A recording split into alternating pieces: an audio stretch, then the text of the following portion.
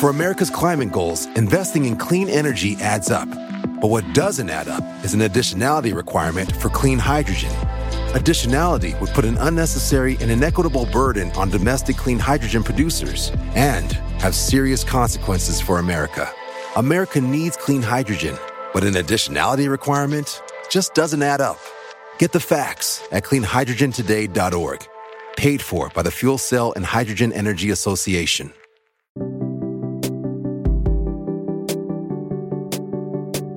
Happy Monday, February 27th, 2023, and this is 5-Minute Daily Devotionals with Religionless Christianity.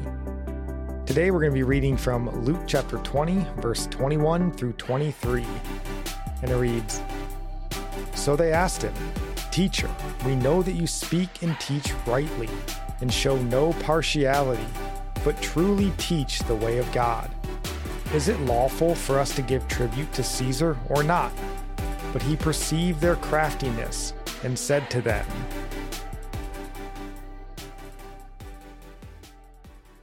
another really good question here from the Pharisees and Herodians, as Matthew and Mark's gospel explains. Now, this question was designed as a trap for Jesus.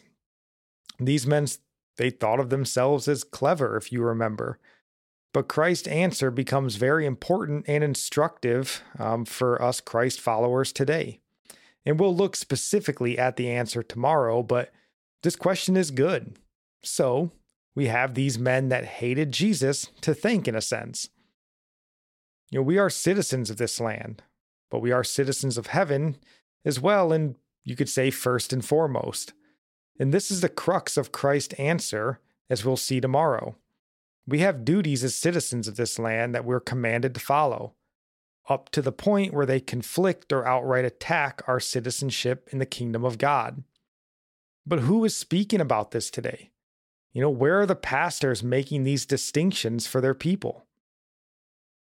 Are we as leaders of our families speaking about this stuff with our children, preparing them for life in a country that's becoming increasingly hostile toward our faith? Do our children understand what is a legitimate role of government, especially in this nation that is supposedly governed by the rule of law and not men? Have our children and our churches been taught that even in our refusal to submit our heavenly citizenship to Caesar, we're not to be revolutionaries? That we don't sin even in our attempts to maintain worship to our God? These are important discussions for us to be having in our families and our churches.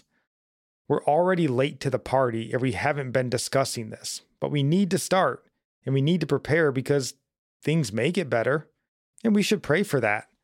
But it seems far more likely things will get worse for us here and our citizenship will really get tested. Proverbs 22:6 says, "Train up a child in the way he should go. Even when he is old, he will not depart from it." What are we training them in? Is it just biblical truth, or is there more? Do we just live our lives on paper, or do we live in the real world with real people, real governments, and real laws? Biblical training is paramount, of course, but practical application of that biblical understanding is also important. Read all of Proverbs, but specifically Proverbs 22, and you will read about practical application of biblical truth. We aren't to just read God's word only. We are to read it and live it in our lives. Parents should be teaching children.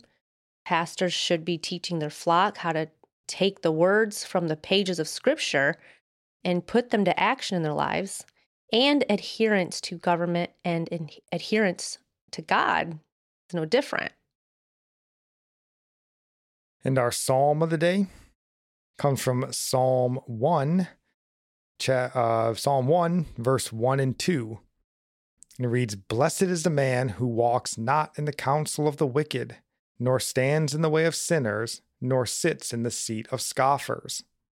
Our proverb of the day comes from Proverbs 27, verse 20. "Sheol and Abaddon are never satisfied, and never satisfied are the eyes of man." And I'll end praying for you from Psalm 145.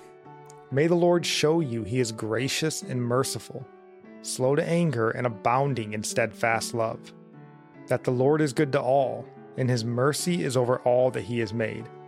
May you know the Lord is near to all who call on him in truth, that the Lord preserves all who love him. God bless.